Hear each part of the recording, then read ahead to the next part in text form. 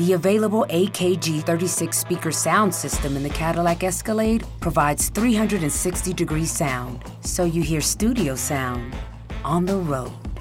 The 2021 Cadillac Escalade. Never stop arriving. The available AKG 36 speaker sound system in the Cadillac Escalade provides 360-degree sound, not just here or here, but everywhere. The 2021 Cadillac Escalade. Never stop arriving.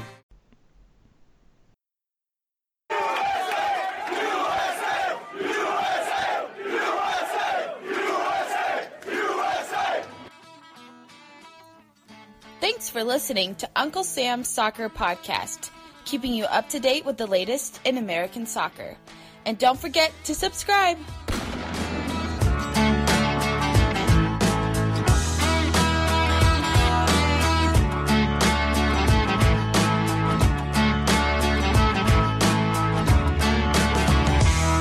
Welcome, Uncle Sam's Soccer Podcast. Steven Joderen here in Madison, Armand Kafai in Dallas, Texas, and boy, do we have a show for ya. Yeah, we talked to Hugo Perez, and we talked about a lot of issues, including the Jonathan Gonzalez saga, which has been a hot topic in U.S. soccer today. Yeah, we also talk about the being a dual national and kind of where U.S. soccer is trending too, but let's get to it.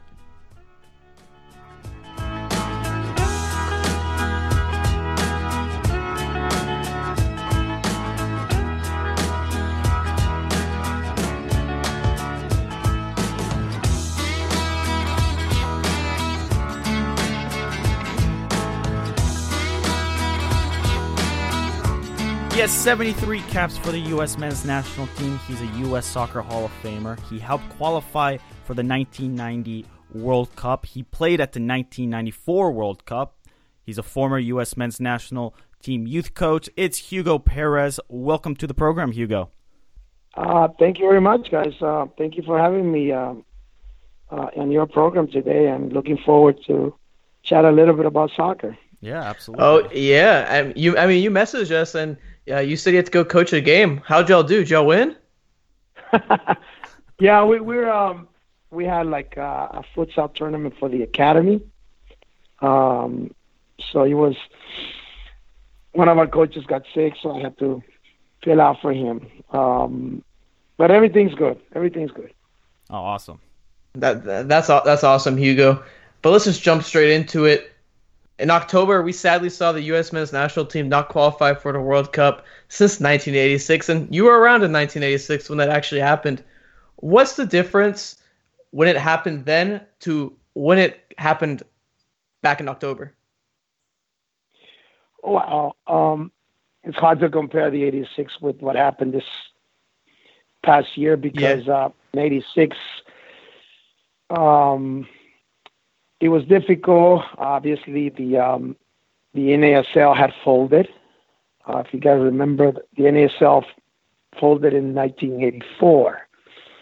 So we were playing MISL, which was the Indoor Professional League. So we didn't have an outdoor league, basically. And the way it's funny, but the way we lost at home. 1-0, and we had tied Costa Rica, I think 1-1 or 0-0 in Costa Rica. So I think it was 1-1. We all need, for the second game at home, we just needed to tie a 0-0, and then we would have gone through to the last round. But unfortunately, we lost in a corner kick, I think it was. And basically we got, we didn't make the final round and to the World Cup. And the other thing, which I don't know if you guys remember, but in the old times, it was difficult to qualify for the World Cup because only 2 teams went from CONCACAF. Yeah, now it's obviously much easier. So it's very hard to compare. Obviously, this, after that, obviously we've been qualifying for the World Cup since '90, except for this one now. It's going to be in Russia, and I'm sure it was a big disappointment. It was a disappointment because obviously all the tools are there. They have a professional league. Some of those players are playing in Europe now. Right. So it was very, very disappointing for the guys not to qualify. From the federation standpoint in '86, was there anything that had changed? From the '86, you mean? Yes, in '86, after you guys did fail to qualify, had there been any change from the federation, hoping that they could qualify for the next cycle? Well, obviously, in '90 we were able to qualify, which is funny because at that time Trinidad and Tobago needed a tie to go to the World Cup, and we went there and just score we took a shot and we scored a goal, and we ended up qualifying. They were supposed to only tie or win to go through, and we took one shot. Boca de Jury made it, and we were able to hold the 1-0, and then we went to the World Cup. And obviously, things have changed in the sense that nowadays the national team is a priority thing. And I remember in '86 and '90, obviously '90 was 90% of those guys in '90 were college guys. They were not even professionals. And now you look at the national team and all the money they spend and how they prepare themselves. All these guys are, and obviously all of them are professional players playing in different leagues in the world or here in America. So it's hard to imagine that we're out of the World Cup.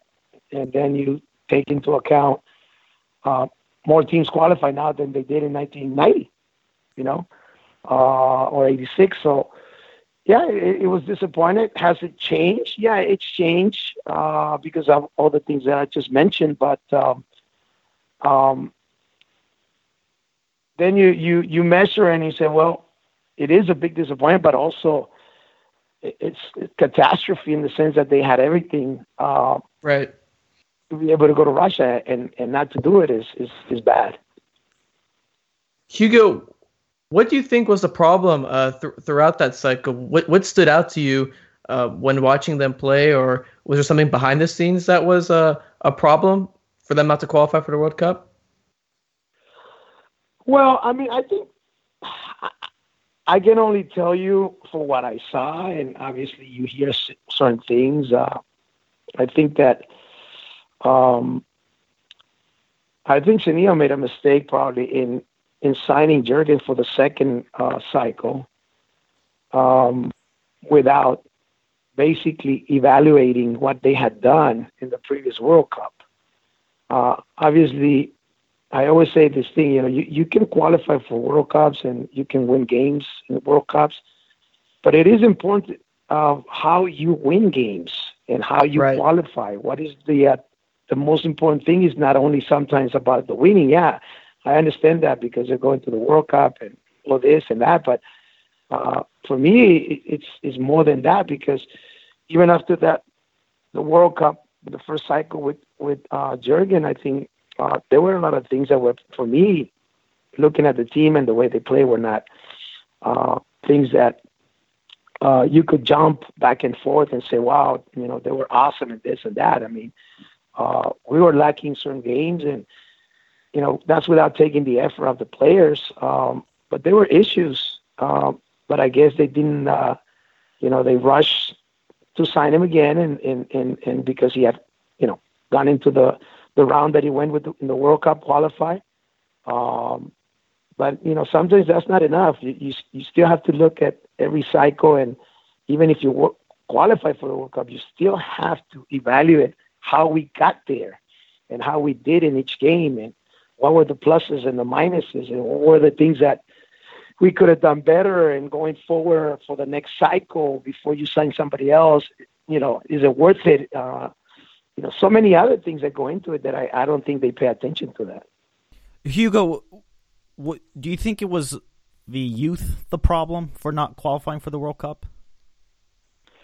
No, because look, everybody has their own responsibility, I think. But we're also, where I think things started, again, this is my personal feeling for what I saw, after the first cycle with Jürgen, was that the team had not been playing well. They had been getting good results to a certain degree, but there was a lot of issues there. And then obviously the second cycle started that and they got some good scores, but the team wasn't functioning well. And obviously there were issues, I understand, inside the team.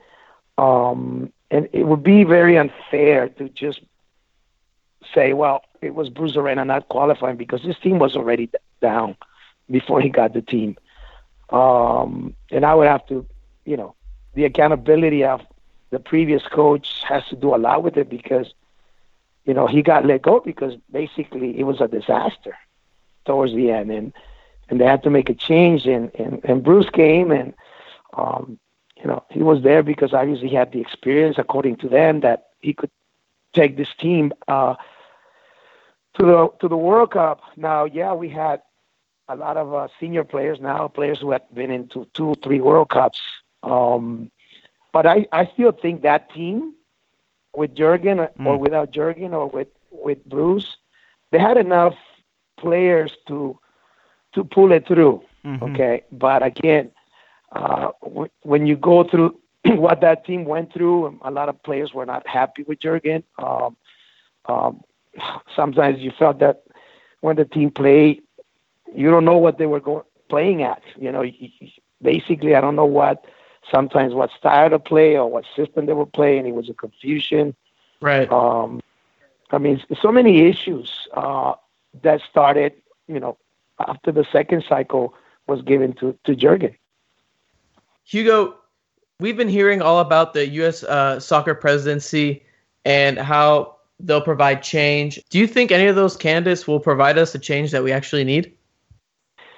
Well, look, I read some of the comments that obviously some of the candidates have made. Some have good ideas, some have okay ideas. But the issue is not of what you say. I think internally U.S. Soccer needs a change. Because at the end, when you don't qualify for a World Cup and you don't qualify for the Olympics 2 times, and the under-17s, there was a cycle that didn't qualify. So that means that you need to make a change. You need something new. You need a new vision.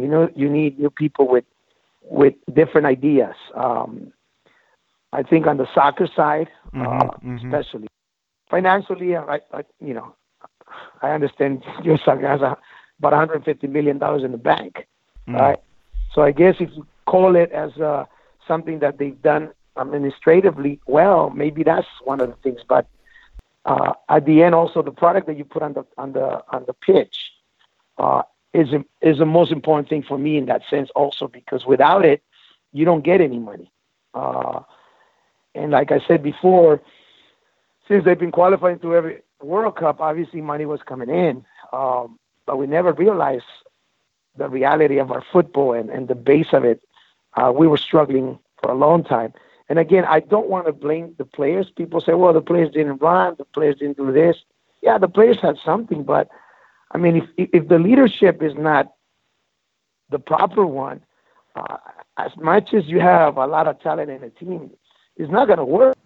You need to have an idea. You need to have a vision, what type of players you're going to have, what type of players you can bring, what type of players are the ones that are going to be able to work in a plan that the coach wants. And I think that was a big problem because it was always a chaos. It was so disorganized sometimes when they play, and a lot of the, I would say, results they got was because we still have decent players in our national team. That's why for me it's hard to believe that we're not in the World Cup.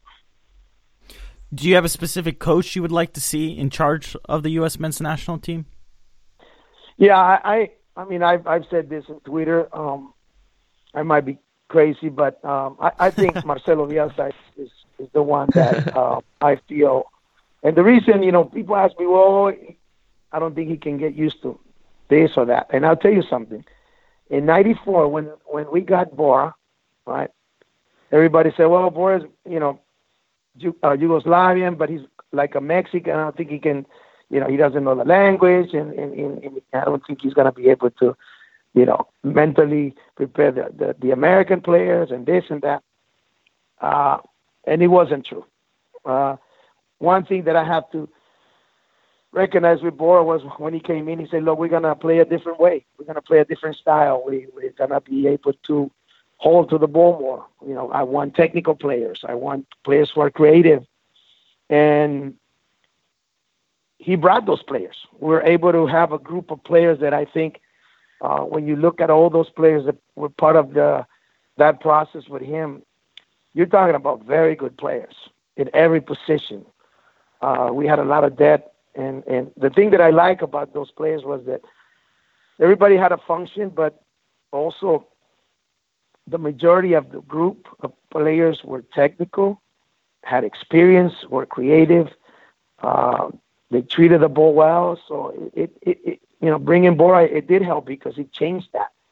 And I think with Marcelo, if he would come, I think the American players would love him because he's a teacher of the game. And whether we like it or not, and people say, well, these players are professionals, that they cannot be taught anything. I don't agree with that because I've seen it with Johan Cruyff. I've seen it with Pep Guardiola. I've seen it with Marcelo Bielsa. They always can learn. And I think also, Marcelo is the type of coach that he likes to attack. He's very offensive, and he takes risks, and he's not afraid of playing good football. And I think that's what we've been lacking for a lot of years in the country, without putting any coaches down, okay? But I think our players are capable of playing a style that Marcelo Bielsa brings to the table. No, I agree, Hugo. I think our style has lacked creativity as of late, but I wanted to jump to a topic that's been dominating the U.S. soccer realm. And for our listeners who do not know about the Jonathan Gonzalez saga, Jonathan Gonzalez is a player for Monterrey. He's a central player, and he was involved at the U.S. national to youth level and has been making has started for Monterrey, made the Liga MX teams of the week, has been playing brilliantly. And even after playing a lot for the U.S., he actually filed a one-time switch. Has actually called up for the next round of friendlies with the Mexican national team. Herculez Gomez talked about the saga that's happened with Jonathan and his family, and the difference between the ways the FMF and USSF treat the player. Hugo, where do you think the U.S. went wrong within that whole saga? Okay, let me answer you two questions. Okay. All right. All right. Because I know you've asked me about the candidates. I can tell you this, I've spoken to 3 of the candidates, right? Uh-huh. Mm-hmm. And the only thing I can tell you is this, and I've spoken to them. My main thing is this. I think if they're going to come in, whoever comes in and it's obviously get picked to be the president, they need to think about our football here, our youth clubs, okay? Because, there being issues about, so many things that they want to bring to the table, but they need to think about that because the future of the national team and the future of the MLS is not at the top. Mm-hmm. It's at the bottom. Mm-hmm. Okay? And until we have a good plan for the bottom, yeah, we're going to get some players here and there, but we will never be the power that we're supposed to be. So anybody who comes, if they really want to change this and leave a legacy once they leave, they need to start thinking about what we can do to improve our football at this, at the youth level, to be able to basically develop elite players, not just good players or very good players. I'm talking about elite players. Right. So they have a big task. Now, they can do it if they're not afraid to change the system, if they're not afraid to bring the right people. Because I think right now the people in the federation, I think their cycle is done. Okay, I think they've served for a lot of years, and it's time for them to set, get on the side, let somebody else try something different. Now, going to the Jonathan question, I can tell you that I know Jonathan very well. I've known his parents for more than 4 years. I didn't discover Jonathan. Obviously, somebody had recommended it to me. and we brought him to a training center. I used to do training centers for the national team in Northern California. Mm-hmm. And those training centers were basically open to the academy clubs, obviously, and non-academy clubs. And my whole idea about that was to make sure that not only the academy clubs were, prefer to come to these training centers, but also to be able to give the other clubs an opportunity to send their players, even though they were not in the academy program. And Jonathan came out of one of those programs with a club in Santa Rosa. And somebody recommended it to me and told me, look, I have this type of players. And obviously, look, my idea was to first, I was working with the national team at that time. I was a coach, and I said, look, to the staff and to US Soccer, I said, I think these are the type of players that I would like to bring to our camps and training centers, because I feel that we have American players that can play this type of football and this style. So obviously the technical part was very important, not only the physical part, or the athleticism, as they call it here in America, but the technical part, the IQ of their football was important. And when Jonathan was brought to us, to the first training center, we saw that he had something. And obviously he was a skinny kid, not the typical physical kid. But we saw something that I felt he could have a chance with us. One was his technical ability. The other one was his ability to play in 2 positions, 3 positions. And the best thing that I saw in him was his tactical awareness, even at his age.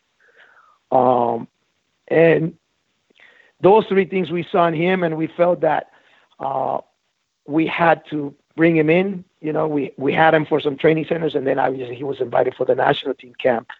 And from there, obviously, we had, we knew we had a, not discovered, but we knew that we had a talented player to play 2 or 3 positions in the middle with him. Now, again, what happened with him, and this is something that I think also whoever comes into the national team program as a president, they need to realize something. I think at U.S. Soccer for years, we've been lacking the understanding how to deal with different cultures. The Hispanic culture is probably a very different culture than everybody else. And the way you treat certain cultures are not the same as you would treat the Hispanic culture. You have to have certain things, and you have to know the people to be able to deal with them. And I think in Jonathan's case, and it's been in other cases in the national team where we have failed also. There's 2 players right now that are playing in Mexico that also we had issues on the cultural side because we didn't treat them, the way we should have treated them, and especially the families. And I think that's where U.S. Soccer has failed to understand that. And I don't think they've been hesitant to really understand it or want to understand it, because they never made really an effort to be able to reach the people or the community the way we should have done it for years. So that's one thing that worries me, because we'll continue to lose players.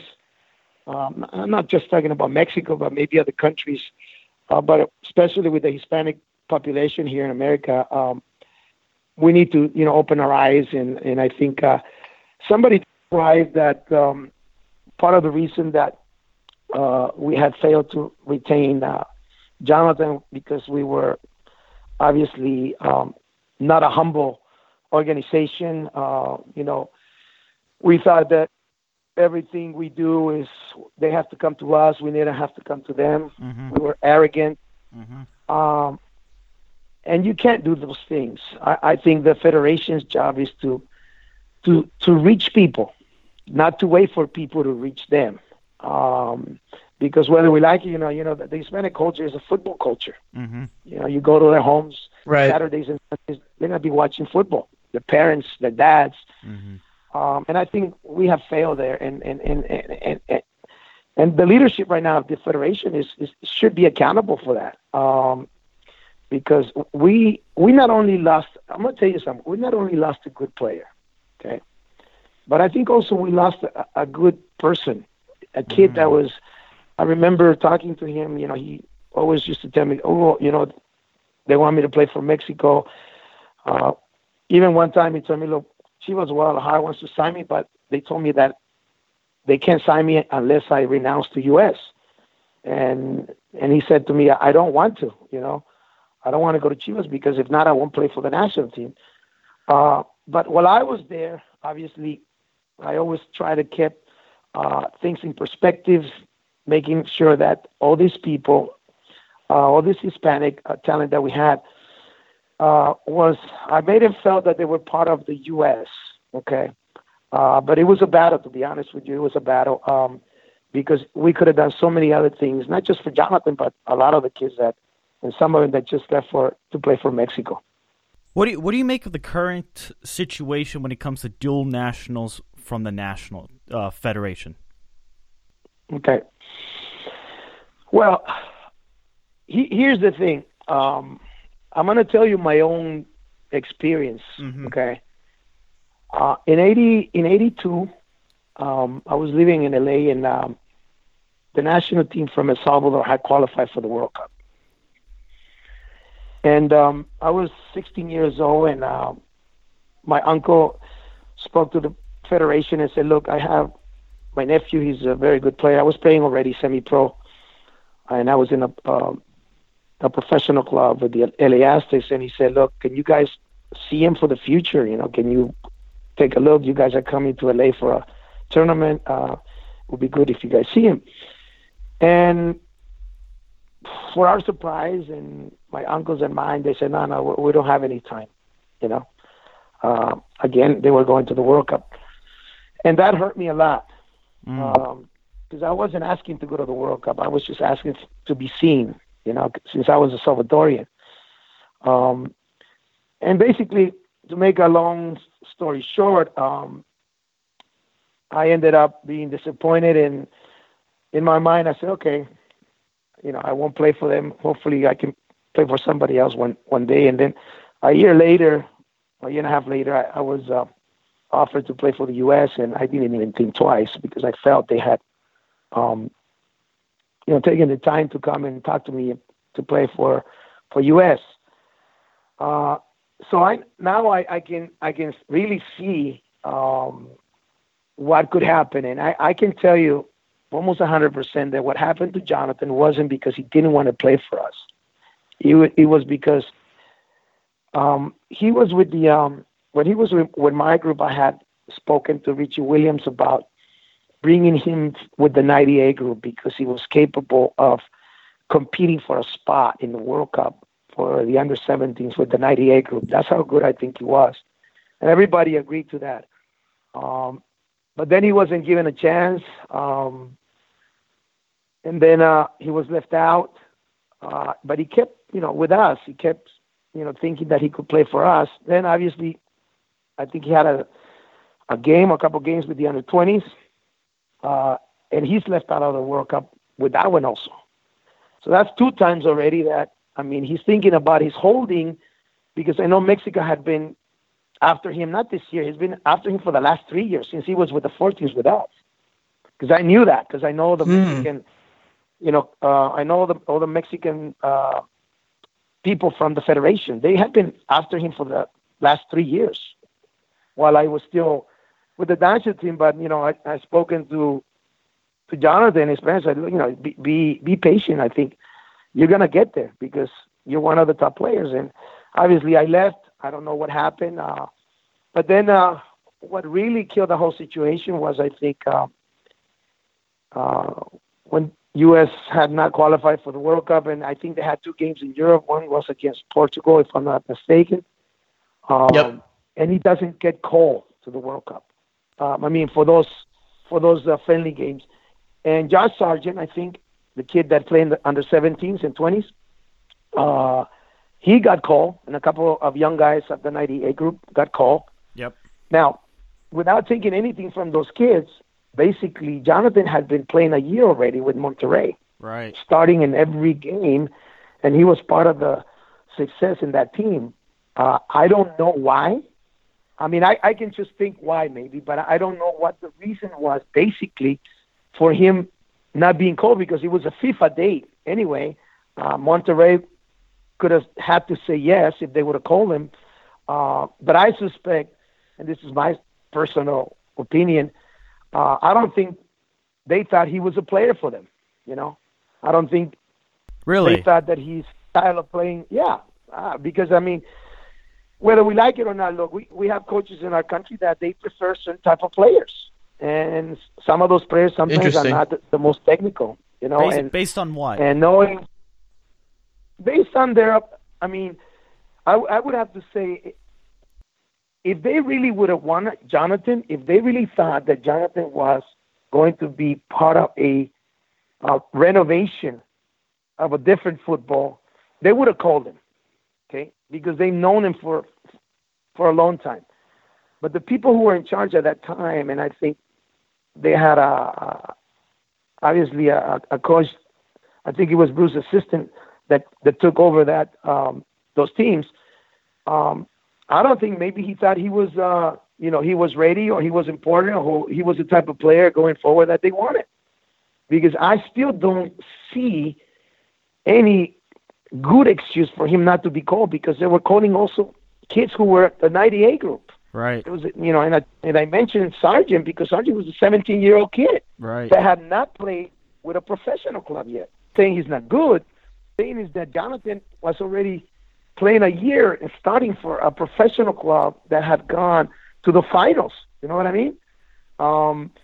But again, maybe whoever was in charge at that time said, I don't think Jonathan is what we want. And unfortunately, I mean, I don't agree with that, but you have to respect maybe that's what they thought. And it was a big mistake not to call him.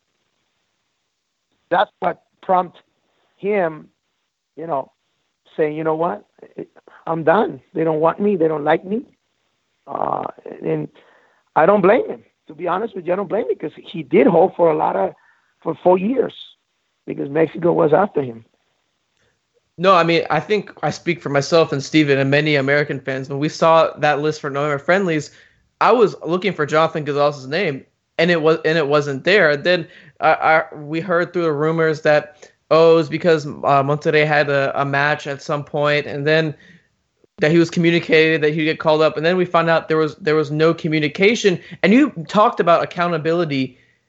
We heard earlier on in the month when Jonathan decided to choose Mexico, U.S. Chief Scout Thomas Rongen mentioned that he had visited Jonathan 3 times, and we later found out that was false. What would you think of it was. I'm sorry. Go ahead. It's an embarrassment for us when you're telling lies to the people, and then everything comes to the light, which is not true. That just shows you what type of leadership we have right now there. Because I know for a fact that I've spoken to the dad, and he's told me, I feel so. I mean, it's so embarrassing. He told me what U.S. Soccer has said about my son, and the things I said that they did for him. Basically, they were not true. Why did they lie? And this is my point. It doesn't make any sense, because you have to be frank and sincere all the time. They should have said, look, I don't think Jonathan's our plans right now, the type of player that he is. We know he's a good player, but it doesn't fit in our system, or we don't think he's, ready right now. But to be able to come with those excuses and lie, I think it just shows you the lack of leadership that we have, which is honestly a shame, because you always got to be truth. And a player, when you speak to a player and you tell them the truth, they'll respect you, even though they might not like it. But they'll respect you. And the lie of that game, I guess, that they had visited him at his house, his family house, which is totally false. And if it was true, I mean, I think it was who was it? Thomas Rongen. They said that they had sent Thomas Rongen to his Yeah, house. Thomas Rongen. Yes. All right. I don't know if Thomas Rongen speaks Spanish. Okay. He's a Dutch guy. But I know his dad said no, this was never true. So they look so bad on this situation that it's a shame. To be honest, it's a shame. And I mean, it's like if you're in a big company, something like that happens, you probably fire the people who are in charge because it's a serious thing. It's not. It puts our federation so low as far as how committed they are, or how serious they are, or how professional they are. Because sometimes even amateur teams don't do that. But again, because there's no accountability, everybody's passing the ball to somebody else, and I think that is not excusable. Hugo, I want to ask you, because I'm a little confused. This player is clearly talented. He's done great things at age 18. You obviously saw him play when he was a lot younger. Armand saw him play not too long ago. Why did the Federation cut this player out? Because I would have to say that, look, when I was with the national team program, I looked at our players, our young players, even the 98 group. I had the 98 group for camps, and if you look at the 98 group, some of the players that are playing in Europe are starting to succeed, and obviously Pulisic is a special one. But when I came in, I at least at that time I had the liberty to choose the type of players that I wanted to bring to the national team. I had gotten tired of looking at players that only ran, that only destroy, that only, were physical, that only played counterattack football.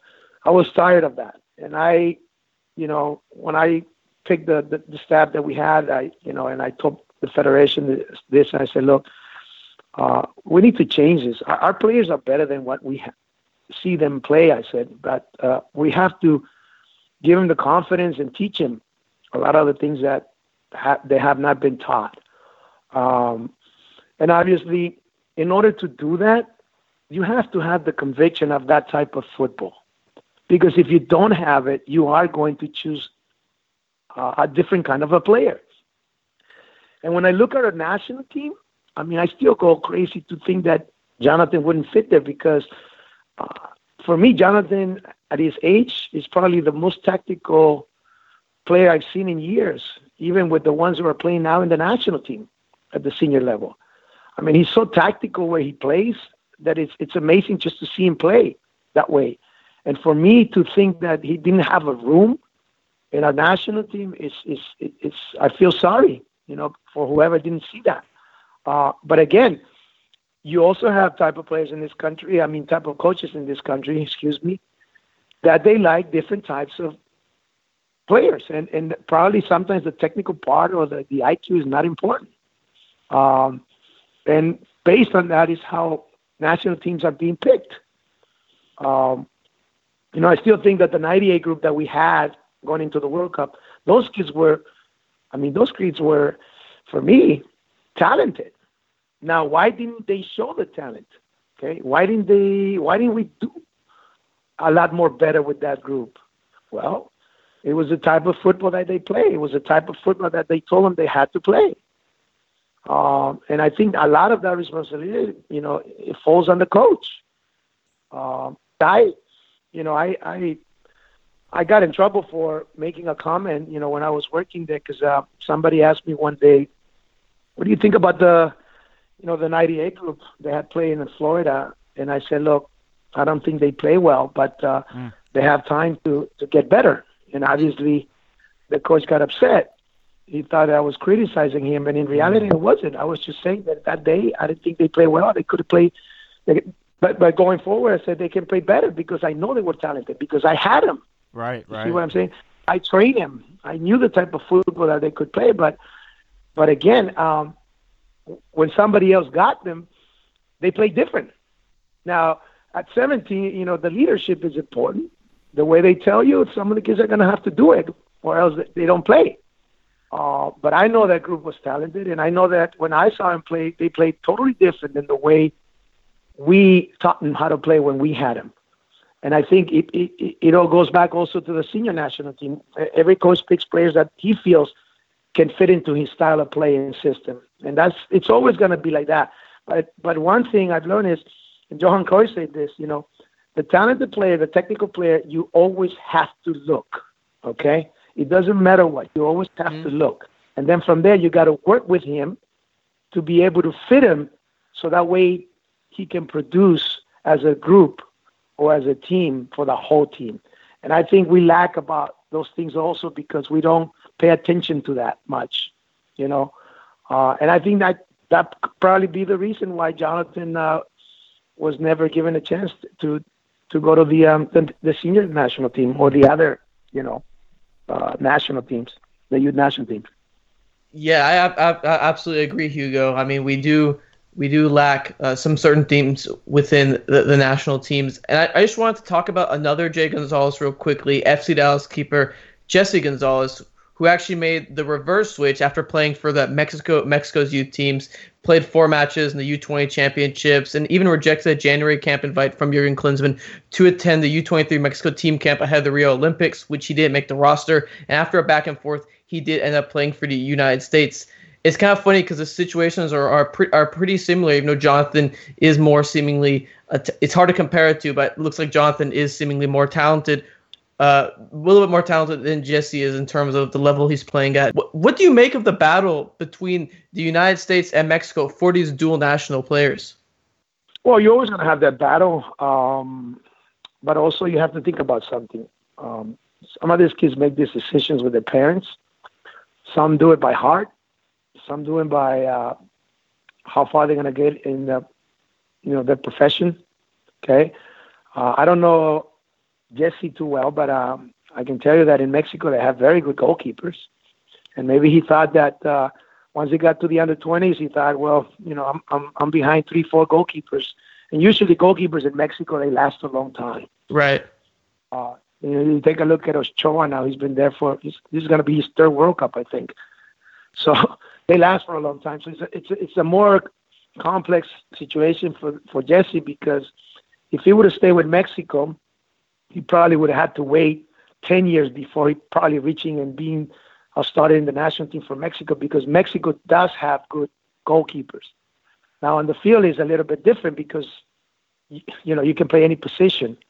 Goalkeeper, it was more difficult, and he probably thought, you know what, I don't see my future in the national team. It's going to be in a short time, and probably the U.S., maybe I have a better chance of reaching the national team sooner than I would be in Mexico. And maybe that's why, because I know he was I remember him, Mexico was very high on him through the youth systems. Okay. But once you get to the real national team, then it's difficult, because now you're talking about goalkeepers being there for 7-8 years, the experience, some playing in Europe, some being the best in their clubs. So it was more difficult for him. It's probably an easier choice for him than it was, obviously with Jonathan. You're always going to have the battle. You're always going to have the battle. But at the end, this is what I think is going to be the important thing. If we want to retain our players, or if we want the opportunity to retain our players, let's put it that way, we're going to have to not only concentrate on the football side, we're going to have to do what Mexico did, which it was smart, right? If you're really interested in a player, do you think that you're going to, if this is the senior national team, do you think that you're going to send a scout to talk to the family? No. You're going to send the president probably. You're going to send the real technical director. You're going to send the head coach, because he's going to go to the senior national team to talk to him, right? And tell him, look, we feel you're important. We feel, we have a future with you going forward. And I'm here, to tell you that we want to have you. We like you. And this is the plan that we have for you. And all those things come into account. And then obviously that relationship with the family, which I think is important. Now, we didn't do that, okay? And I'll tell you, probably nobody wants to hear this, but it's the reality. We didn't do it because we didn't think he was important for us, period. We can go so many other ways to think and put excuses.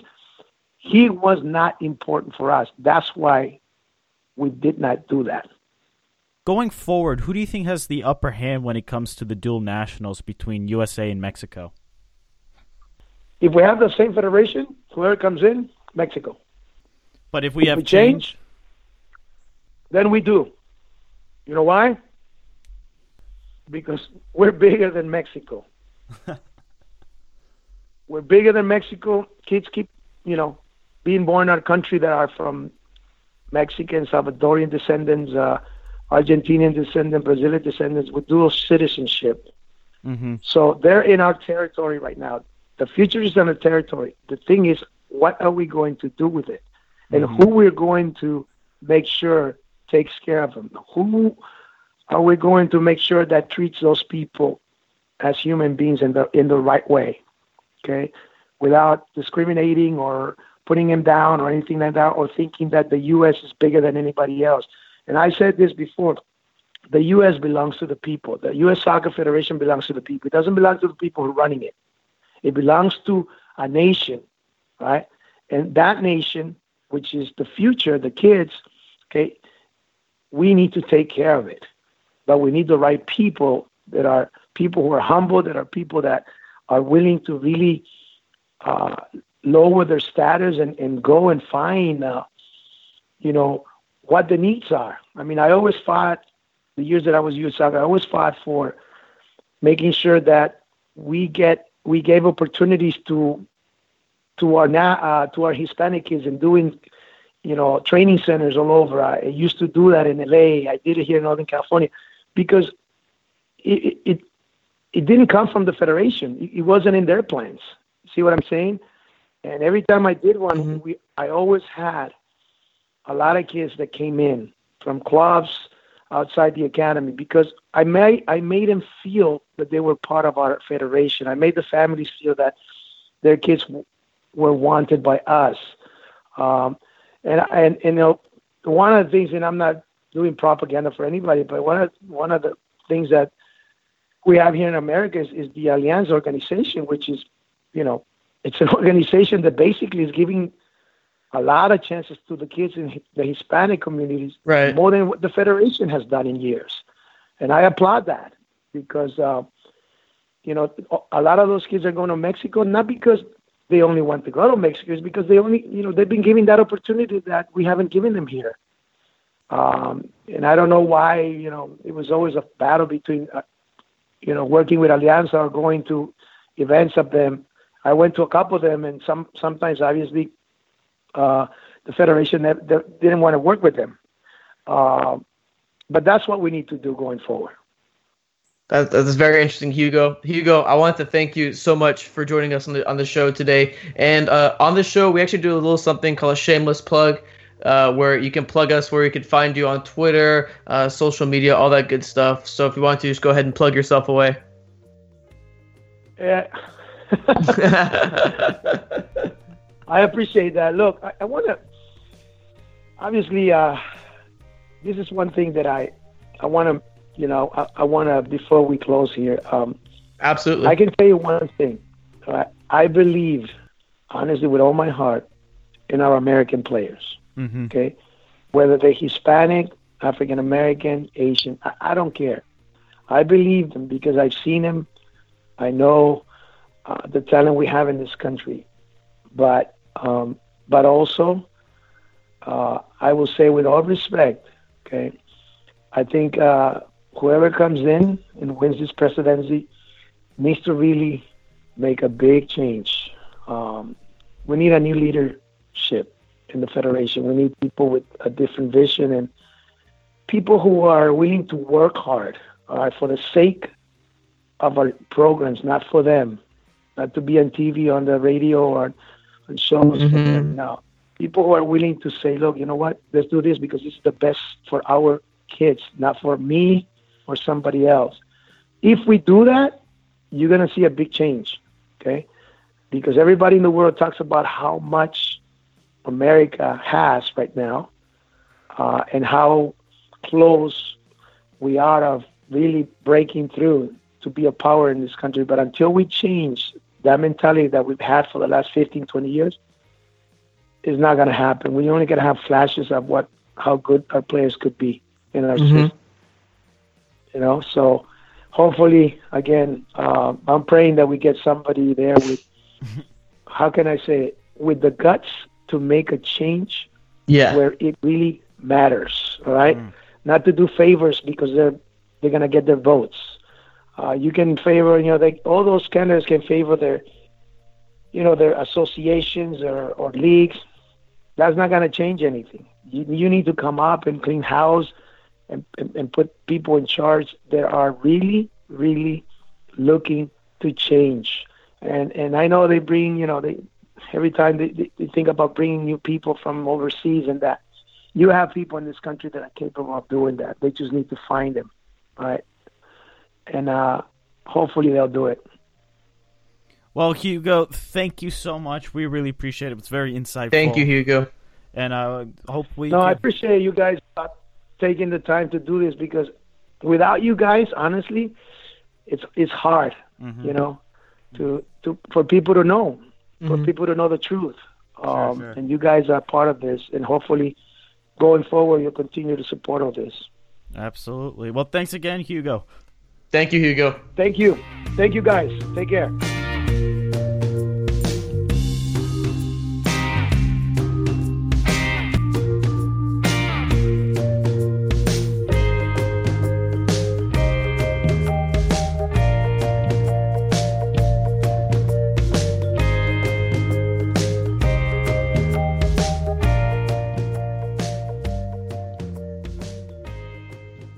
With the recent news of Jonathan Gonzalez and Herculez Gomez mentioning those things that I did mention within the podcast, it was really enlightening to hear Hugo Perez talk about the issues that went on with the whole saga. Hugo knows Jonathan very well, and I think we learned a lot, Steven. I don't know about you, but I think I learned a lot about the situation. I hope our listeners did as well.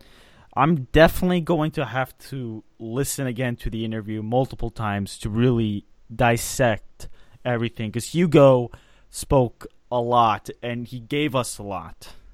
And he did, and I really like his belief in the American player.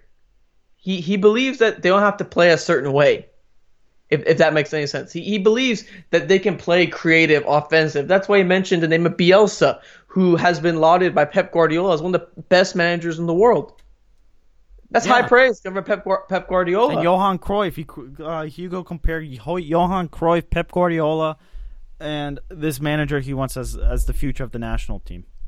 Yeah, and I find it really interesting. I found it really enlightening when he talked about just how he's seen potential players in the U.S. system play and how they can play up to this high standard, but we're kind of limiting them. If that makes, I feel like that's along the lines of what he was saying. Yeah, and the Jesse Gonzalez thing, I think people don't realize how significant that is. That was all your research, Stevie. Enlighten us. Yeah, Armand, I was listening to the Mac and Herc podcast on ESPN, and they were talking about the situation, and I thought it was very interesting that they never really talked about the Jesse Gonzalez situation where he flip-flopped. We're having two players in the span of 6 months do pretty much the same thing, just in different directions.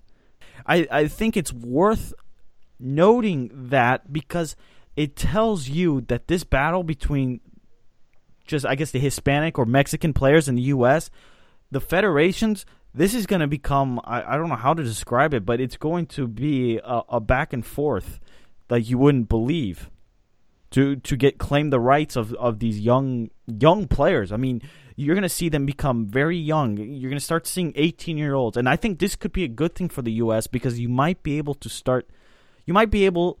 see youngsters come up through the system a lot quicker than we're used to. I mean, it could be a good thing, but I think it's a bad thing. I think it's a horrible precedent set by USSF by letting someone who has been a part of their system. Sorry to interrupt, but let me rephrase that. Yes, I think, but what I say, the outcome could push them to realize, oh, the situation has been bad. You know what I'm saying? That's only if there's a clean sweep change. I think the status quo will change. We've seen the leadership deflect blame left and right. Oh, what did Tom Ramos say? And Tom Ramos, one of the better coaches within the system, if not one of the best coaches within the system, saying that if we have the players in this country who feel Mexican, want to play for Mexico, I think you should play for Mexico. If we have players who feel American and want to fight for the U.S. to represent America, they should play for the U.S. It's as simple as that. Yeah. Like, I mean, what? I don't. It's very complicated because you and I have gone back and forth in, are we going to see any change at the top? And then Hugo, and I completely agree with him, just like anything in politics, it's not working from the top down, it's working from the bottom up. And it's any change from the top, they need to change the bottom.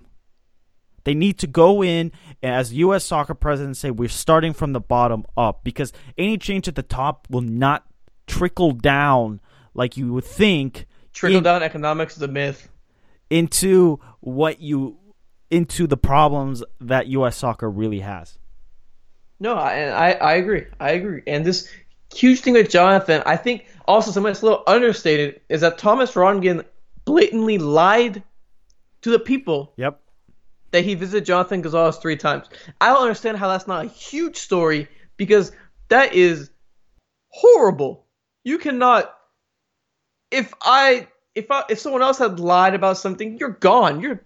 I cannot believe that this isn't a bigger story, that he lied and it's just a blame game going on. Oh, Jonathan wasn't. Well, we've been hearing through the media. This isn't from U.S., but we've been hearing it. I've been seeing it on Twitter. I've been seeing it. Oh, Jonathan wasn't feeling American. That's a dual national. That's a load of crap.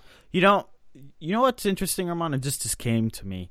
You know how Hugo talked about why the Federation didn't want Jonathan and how he probably wasn't in their planes or whatever it may be? I think the Federation has no idea what's going on in Mexico. They might have a little bit. They're looking at all the dual French nationals, the Germans, all the military sons and daughters. That's what they're going after, if you're asking me. That's a very interesting point. It makes more sense. Think about it. Julian Green, Bobby Wood.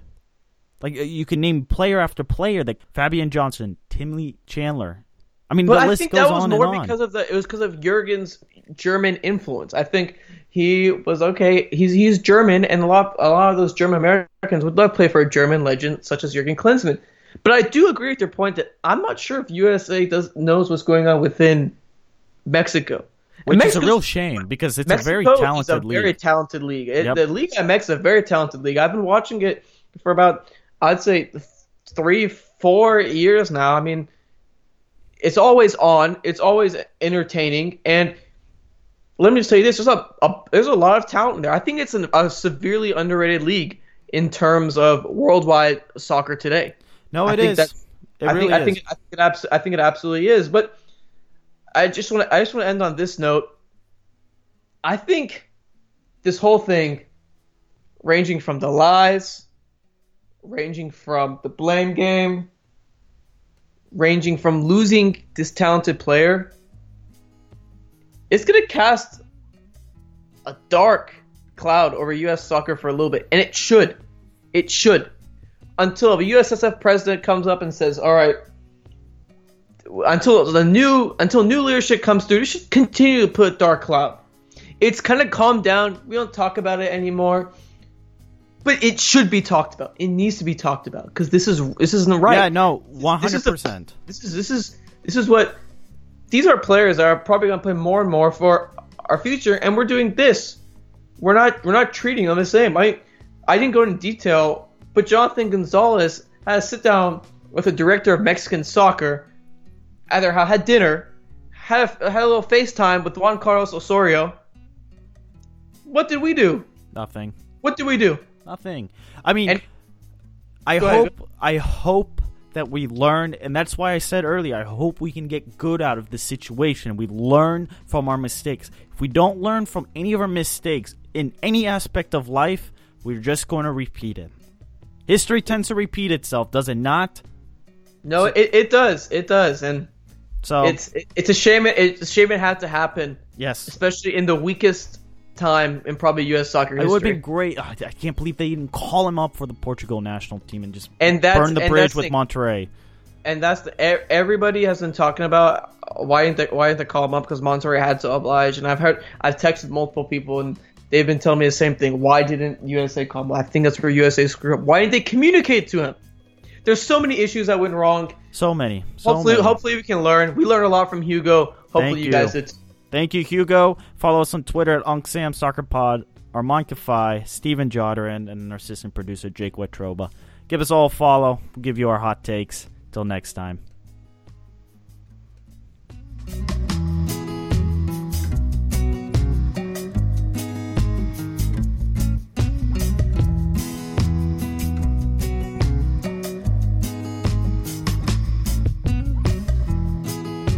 Get a credit card that gives you what you need now. A low interest rate on everyday purchases and a place to transfer high interest rate balances. The PenFed Gold Contactless Card is our lowest rate credit card. You can even earn a $100 statement credit when you spend $1,500 in the first 90 days. Join PenFed, and together we can help you keep more of what's yours. Visit PenFed.org/goldcard. To receive any advertised product, you must become a member of PenFed, insured by NCUA. The available AKG 36 speaker sound system in the Cadillac Escalade provides 360-degree sound, not just here or here, but everywhere. The 2021 Cadillac Escalade. Never stop arriving.